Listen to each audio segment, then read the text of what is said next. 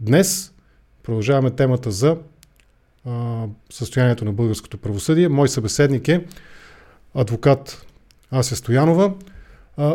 Тя е наказателен адвокат или пеналист. Между другото, с нея се познаваме. Тя ме е представлявала по дела, няма значение какви, не е важно, вече история. Тоест, ако някой, не ви го пожелавам, но ви се наложи да потърсите правна защита по някое наказателно дело, една от опциите е пред вас. Здравей, Ася, добър вечер. Благодаря, че прие поканата ми за разговор. Здравей, аз благодаря за поканата. Аз, въпреки че Теодор Михайлов, с когото също се познавате, и аз, приятели сме, ми е забранил да разказвам вицове и да правя каквито и да било опити да се шегувам наживо, в формата Контракоментар, но въпреки това си мисля, много ще ми бъде интересно да чуя, успя ли да се оправиш. Аз от филмите, това, което съм видял, дори американски юристи, адвокати, имат проблеми, обръщайки се към британския съд, защото има разминаване. Американците мислят, че казват Your Honor, а пък британците казват Your Majesty. Това така ли е наистина или филмите преувеличават? Наистина ли е толкова важно човека отсреща с бялата перука, кралски стил, нали, да се обърнеш подходящо към него? Много ми е интересно за тези различия. Те не са важни, но все пак са протоколни различия, може би е подходящия термин, между нашето римско или каквото и да било континентално право и англосаксонското. В този смисъл. Така ли е това наистина? Както е по филмите? Присъствала съм наживо на съдебно заседание като зрител. Не си се обръщала към съда? Да, и там действително се обръщат много официално, носят тези перуки, което за нас е така доста странно и непонятно. Ние дори си премахнахме нашите тоги, защото няма къде да ги държим, когато отиваме на заседание. Така че очевидно при тях този протокол си се спазва и не е нещо, на което отдават, поне не изглежда да го правят с някаква преднамерност. Но на мен лично в качеството на свидетел, експерт, който участва онлайн, просто не ми се налага да правя такова обращение, защото самата онлайн връзка предполага малко по-бързо да се случват нещата. И директно се минава на въпроси и отговори. Аз не комуникирам директно с съда в повечето случаи. Доколкото разбирам, и това вече е същността на нашия разговор, твое участие в качеството ти на експерт е предпоставило, допринесло по-скоро е подходящия израз, за едно специфично решение на британски съд по отношение на българска заповед, Европейска заповед за арест, ЕЗА в съкръщение, може би ще използваме и ние това за краткост. Разкажи, моля те, повече, доколкото ти позволява професионалната етика и протокол, да разкажеш, те моля, за това какво точно всъщност ти направи. Ако щеш, дори спомени какъв е бил конкретния казус или принципно какъв е бил казуса, какво се случи, за да се стигне до това съдебно решение на Британския кралски съд? Така, първо това съдебно решение не беше, то не е на Британския съд. Британския съд отнесе въпроса към съда на Европейския съюз, чрез така нареченото преюдициално запитване. Да, това са запитвания по приложението и тълкуването на европейското право към съда на Не е изненадващо, че се стигна до това решение, защото в последните 2 години Съда на Европейския съюз се занимава доста често с въпросите за Европейската заповед за арест и по-специално с търсената двустепенна съдебна защита.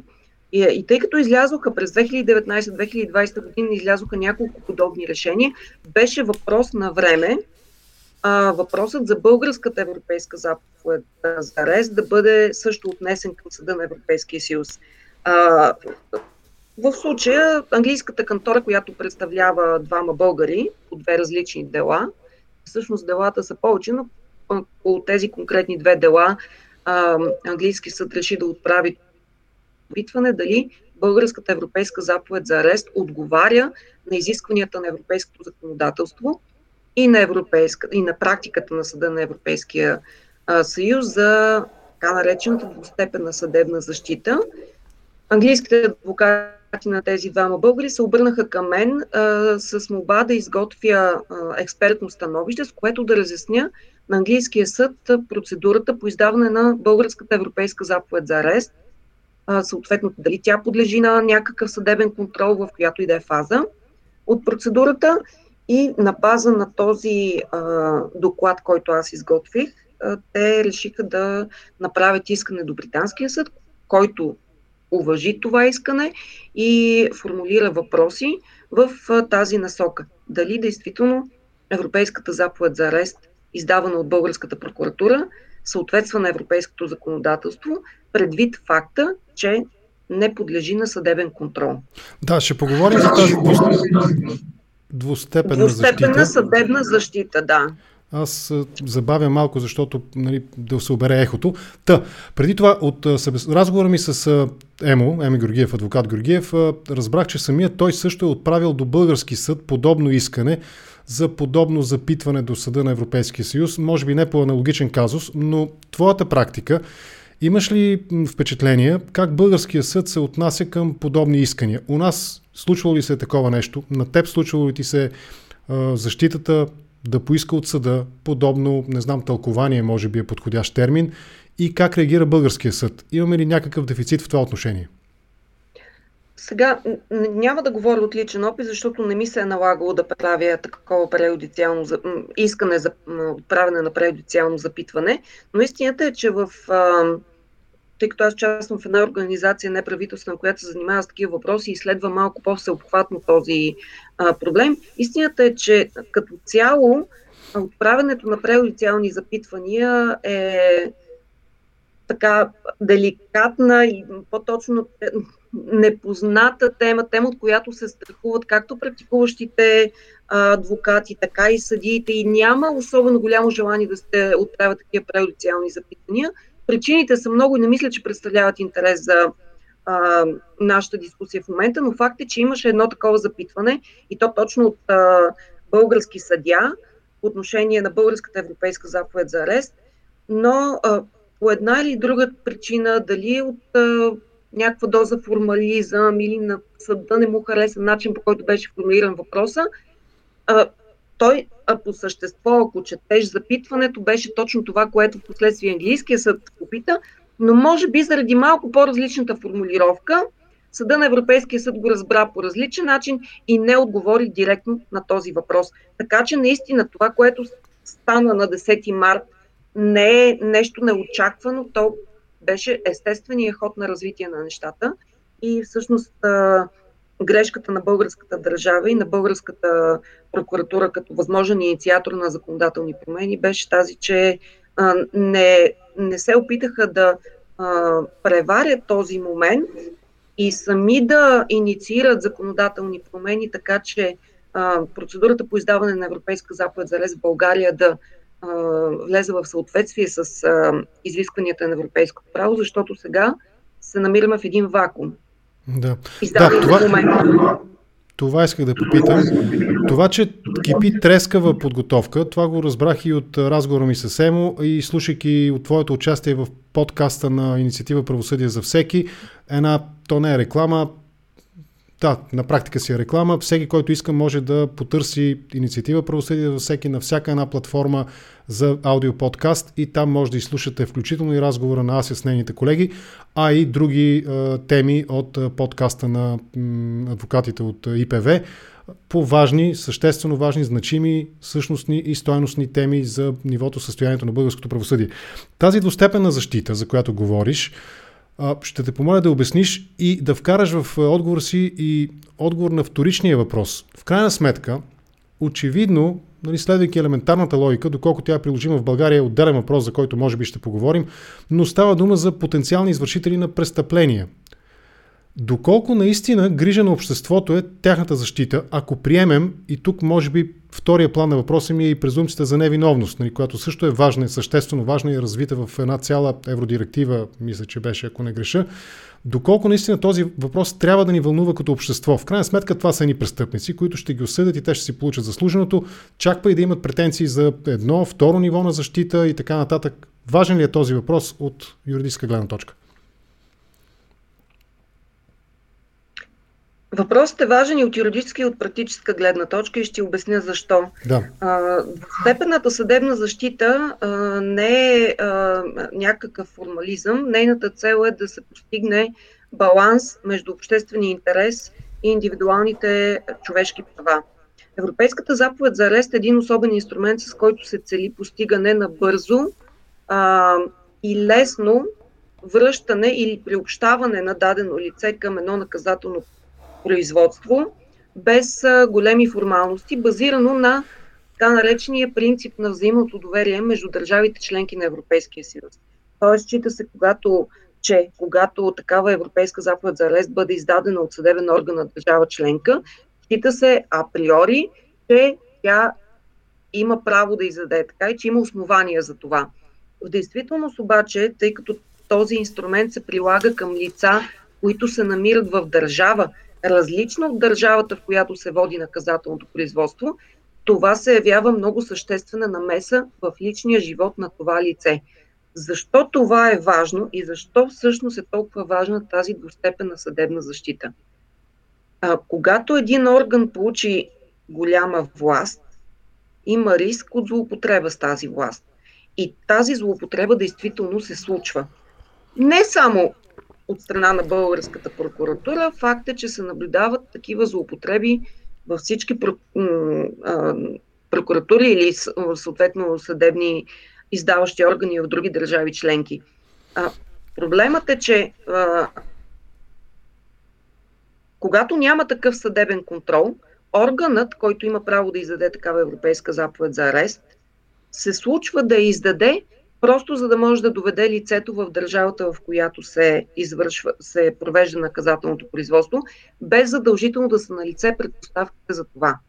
Например, това е важен въпрос и ще те помоля да го доразвиеш малко по-подробно.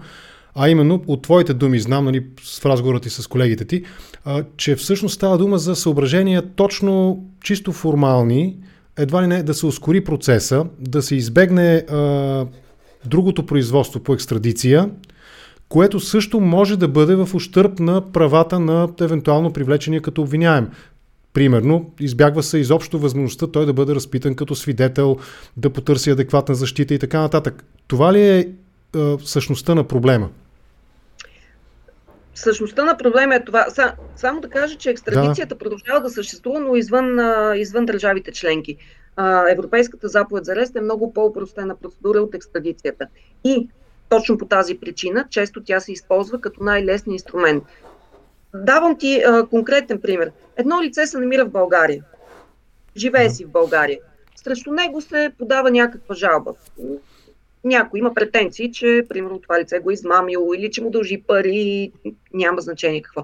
Ако това лице живее в България, то ще бъде призовано като свидетел, ще има възможност да изложи своята защитна теза, да се яви с адвокат, да представи доказателства и така нататък. Когато обаче това лице се намира в чужбина, за да може да се яви като свидетел, той първо трябва да бъде призован. Или трябва да се използва някакъв друг инструмент на международното право. Има такива инструменти, включително Европейска заповед за разследване, но те са по-тромави, по-трудни. Какво се случва на практика, казвам го от личен опит, прокуратурата на такова лице повдига обвинение, защото единственият начин да се издаде Европейска заповед за арест срещу такова лице е то да бъде привлечено като обвиняем, но не само това. Това лице трябва да бъде с наложено постановление за 72-часово задържане. Само по този начин прокуратурата може да издаде и Европейска заповед за арест. Тоест, ако това лице беше в България, то щеше да се яви като свидетел, вероятно. Може да представи доказателства. Можеше дори да бъде привлечено като обвиняем, но заради това, че се намира в България, да не му бъде наложена никаква мярка за неотклонение, защото той в България, прокуратурата приема, че няма опасност от извършване на престъпление или самото обвинение не е за такова тежко престъпление. Но поради факта, че той се намира в чужбина, много често прокуратурата приема, че той е беглец, въпреки че това лице може въобще да не е наясно, че срещу него се води такова производство, защото за чужбина преди въобще да е започнал каквото и да било разследване. И това е проблема, че производствата срещу лица, намиращи се в чужбина, се водят задочно в тяхно отсъствие и понякога прокуратурата приема, че те са бегълци, въпреки че те реално не са такива, защото те не знаят, че срещу тях се води каквото и да е разследване. И тогава те извършват тези действия, привличане като обвиняем, налагане на 72-часово задържане, без да са на лице предпоставките за това, а само за да могат да издадат Европейска заповед за арест. И в такава ситуация попадат не само престъпници, а и нормални, почтени хора, включително хора, които срещу тях е водено някакво производство, примерно преди 10 или 15 години. И чак когато вече това деяние, ако въобще има такова деяние, на прага на изтичане на давността, прокуратурата се сеща, възобновява производството и започва да преследва това лице. Това е съществената намеса в личния живот на лицата, която не би трябвало да се случва по този начин. Целта на двустепенната съдебна защита е да се осигури съдебен контрол на решенията на прокуратурата, да издаде национална заповед за арест, която в случая се изпълнява от ролята на тази заповед се изпълнява от 72-часовото задържане, или на Европейската заповед за арест, включително по отношение на изискването за пропорционалност. Тоест, изискването на европейското право е винаги да се преценява дали този инструмент, Европейска заповед за арест, е най-подходящия, дали той не може да бъде заменен от Европейска заповед за разследване, дали не могат да се извършат някакви действия чрез видеоконференция, не да се довежда лицето, да се извежда от държавата, в която живее и да се отделя от семейство, да се прекъсва работата. Не е сериозна намеса. Много се извинявам. Телефоните звънат понякога. Да. Добре, аз разбирам, това е тази част от разговора, която касае нещо, което сякаш... Окей, няма да обобщавам, защото не обичам такива тежки обобщения, но поне една част от правосъдна система у нас, прокуратурата, сякаш не хае по този въпрос и това е въпроса за достоинството. Нещо, което, например, съм чувал от юристи, че е стриктно заложено в, примерно, германската конституция, че то е неотменимо право и никой не може да бъде лишен, унижаван и така нататък. Ничие достоинство не може да бъде потъпвано, дори да е най-кръвожадният престъпник. Но преди този въпрос, нали, за достоинството и за действията на прокуратурата, един друг въпрос. Ти си юрист. Разговарял съм с много юристи по въпроса. Това е очевиден проблем. Аз не мога да си обясня чисто политически, ако искаш отговори, какво се случва у нас, че тези хора, законодателя, правосъдната система, която също разполага с, примерно, законодателна инициатива, мисля, че ти спомена нещо в тази връзка, прокуратурата и така нататък, те да не могат да видят този проблем и да се налага да попадат в един вакуум, в който няма в момента парламент, но трябва неотложно да се внесе някаква законодателна промяна и тя да бъде приета именно за да отговори на изискванията на Съда на Европейския съюз. Какво се случва? Защо? Как да си обясним това, че никой не е видял този потенциален, изключително сериозен проблем, защото наистина това означава, че много биха могли да се възползват и да избягат от правосъдието, дори намирайки се в рамките на Европейския съюз. Да, всъщност проблема е, че ние искаме всички целта на Европейския съюз да бъде зона на сигурност и на правосъдие.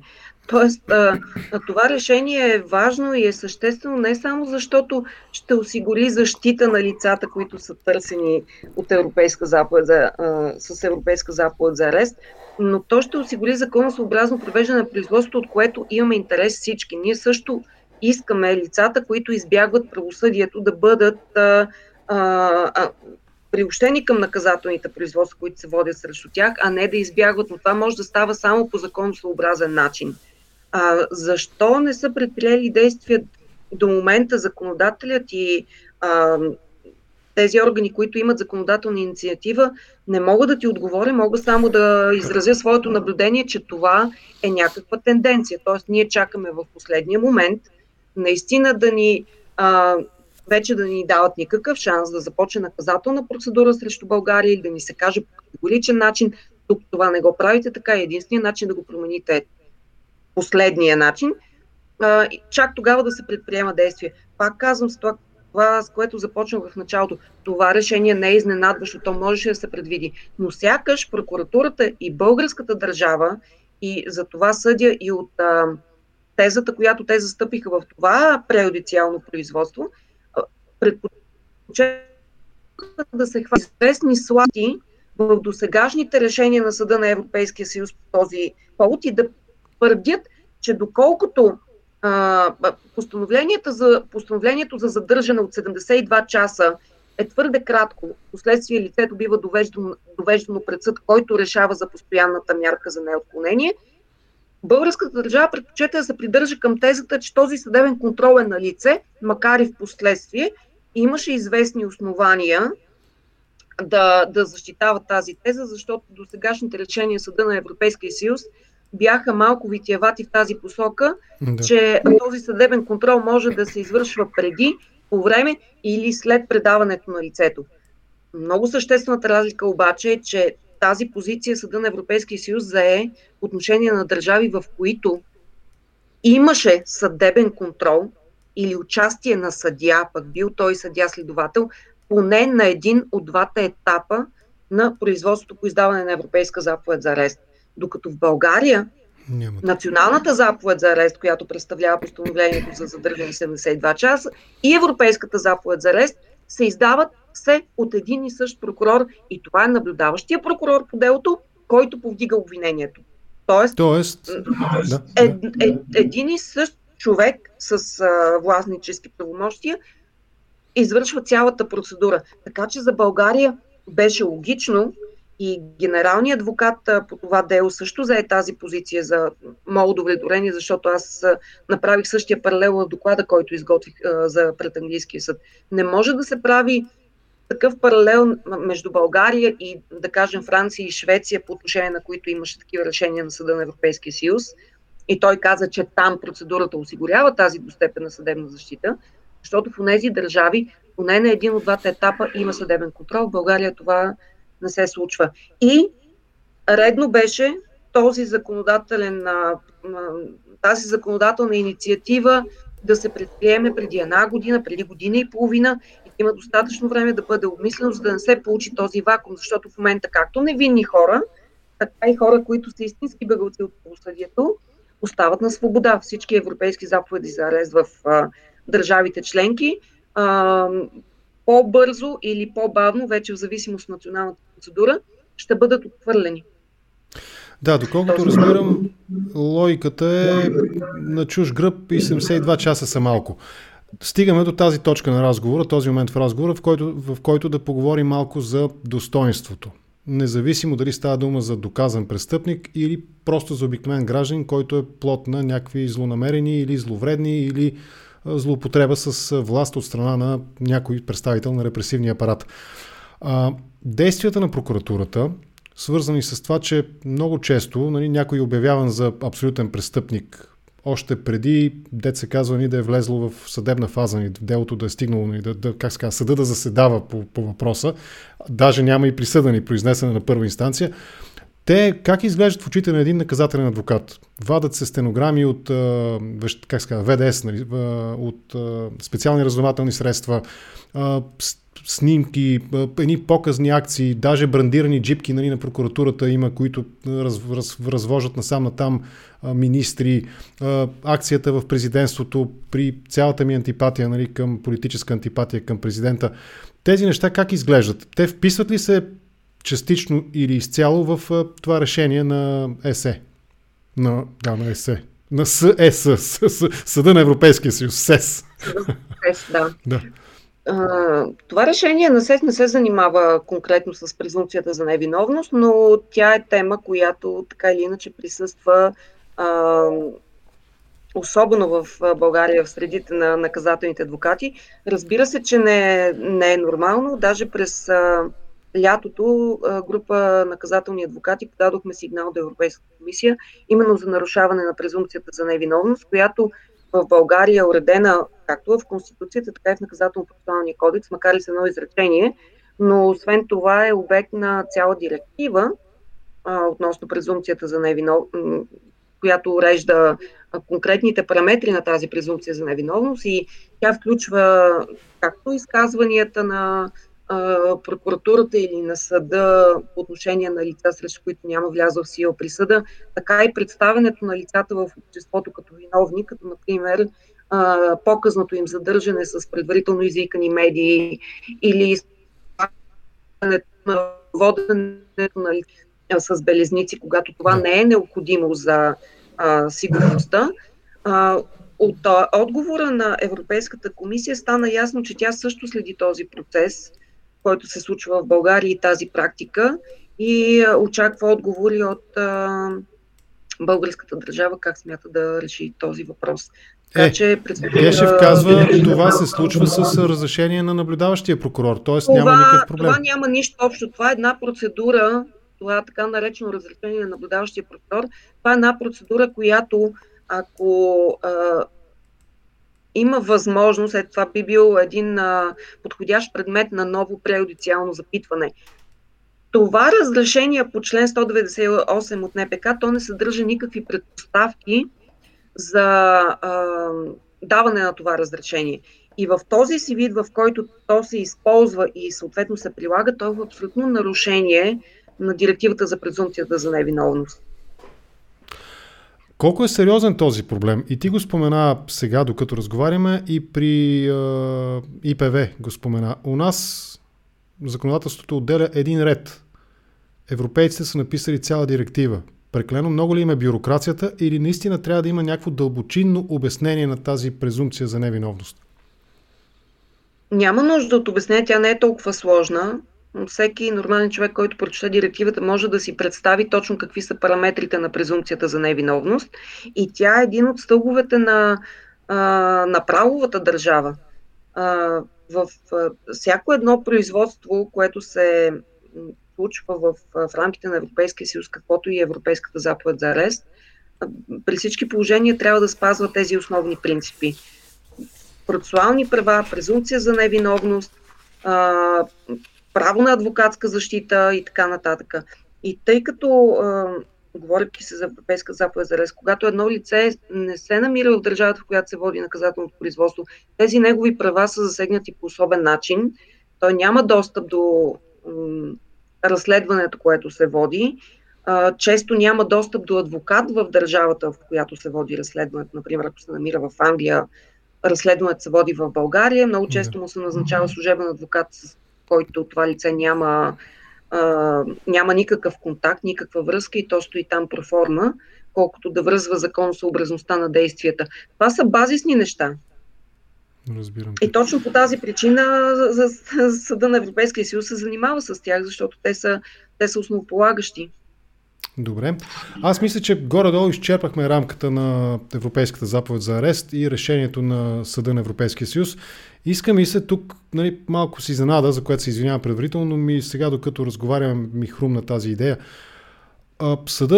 Специализираният съд в България, мисля, че беше изобретение, въведен като институт по времето на Цветанов, когато беше външен министър, и поне тази част от коментарите, които аз съм проследил, това беше опит от негова страна да преодолее една съпротива у една част от съдиите, които, аз ще ги нарека, са една идея по-почтенни от останалите си колеги. Не вписвам никого в тази група или не го вада от тази група, обобщавам умишлено, хипотетично говоря в момента.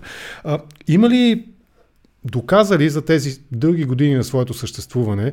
През 17-та мисля, че бяха последните промени в НПК, в НК се дописваха там, за да може, как да се казва, да му се даде сила на този специализиран съд, на специализираните съдилища. Доказа ли необходимостта от своето съществуване през твоите очи? През моите очи не доказа. Да се изчерпам с това, защото темата е много дълга. Създаде се и практика, която според мен не е правилна, включително по отношение на обжалването на постановлението за задържане 72 часа, което според включително практиката на този съд не може да се случва, когато лицето не е реално доведено пред съд и тази мярка не е ефективно приведена в действие. С това решение Съда на Европейския съюз се доказа, че тази практика не е правилна. Защото в крайна сметка справедливото, ефективната съдебна защита е тази, която се случва навременно. И няма никаква причина на едно лице да бъде отказано да обжалва постановление за задържане за 72 часа, там защото то не се намира в България и не е ефективно задържано. Така че, само един пример. Да. Надявам се не прекъсна връзката. Така общо известно. Само един пример. Когато каза само един пример, ще те помоля да повториш последните си изречения. Това с тази неправилна практика е само един пример от мой опит, с който се изчерпва мнението ми, да кажем. Да, разбирам те. Отношение на специализирания съд. Пресилени ли са, това ще бъде последния въпрос от разговора ми, пресилени ли са тази част от мненията, в които общо взето застъпват разбирането, че у нас сякаш, включително и в контекста на разговора за специализирания съд, злоупотребата с силата, репресивната сила на държавата в политически план е нещо сериозно и е обществен проблем. Така ли е наистина или прекалено много в алтернативните на мейнстрим медиите се говори по този проблем? Каква е твоята обща оценка и с това ти предлагам да приключим? Като наказателен адвокат, аз ще се въздържа да коментирам репресивната сила на държавата. Аз мога да коментирам това, което се случва в правосъдната система. Добре. И да, определено за мен и за моите колеги е проблем това, че прокуратурата, когато се включва в обществено значими дела, прекалено много политизира процеса с изказвания в общественото пространство, с излагане на обвинителни тези срещу определени лица, с прекалено много говорене извън съдебната зала, представена доказателства, пак си говорим за презумпцията за невиновност. Това са действия, които изцяло излизат извън принципите на правовата държава, принципите на наказателния процес и на основните граждански и процесуални права. И не може да не си помисли човек, че те са имат и политически нюанс. Защото много често... Това не е ли част от цялостния разговор за контрола върху прокуратурата? Да, разбира се. Добре. Висшият съдебен съвет е една структура, която, за съжаление, е прекалено политизирана. И това продължава да е така. Така че няма как да отделим този разговор за проблемите в съдебната власт от разговора за политическото влияние. Не са пресилени и не са излишни. Не са пресилени. Политизацията в съдебната власт е проблем, който е признат на държавно ниво. Имаше един документ във връзка с стратегията за борба с корупцията, където това е един доклад на правителството, мисля, че от 2019 година беше, в който те признават, че политизацията в съдебната власт, така че това не е нещо, което си го измисляме, то непрекъснато е в устата на политици по един или друг повод, включително и на премиера, който обясняваше къде и как, в кой кабинет, кой как бил избран. Но естествено това е отново политическо говорене, т.е. когато им изнася се изнася в публичното пространство, когато не им изнася се отрича. Се премълчава, да. Добре, да приключим тук. Сега се сещам, но може би по-натам ще те поканя и то, ако наистина темата ти е, как да кажа, ако следиш в детайл темата, за един много специфичен орган, който съществува в България, Комисията за придобиване на незаконно, за отнемане на незаконно придобито имущество. Оказва се, че има, не те карам да коментираш, това са заключителните ми думи, оказва се, че има възможност, съществена, реална възможност, дори да няма повдигнато обвинение срещу някой, имуществото му да бъде отнето, сметките му да бъдат запорирани и така нататък, без той де-факто да е доказано извършил някакво престъпление, свързано с незаконно обогатяване. Това е една идея за евентуален бъдещ разговор с теб, но ще се уточним в личен разговор. Много ти благодаря. Според мен идеално така покрихме темата, макар и в телеграфен стил почти. Имам и критика даже към мен, че мъжете ги тормозя по час и половина, пък дамите, моите събеседници, по-кратко. Това е от уважение към събеседничката в момента. Наистина ти благодаря за този разговор. Лека вечер ти пожелавам. Ася Стоянова, наказателен адвокат по темата Европейска заповед за арест и решението на Съда на Европейския съюз, което де-факто обезсилва тази заповед. Прав ли съм с тази думичка обезсилва? Няма обезсилва, но дава повод да бъде отхвърлена всяка тези условия. Добре. Благодаря ти много. Ася Стоянова, лека вечер.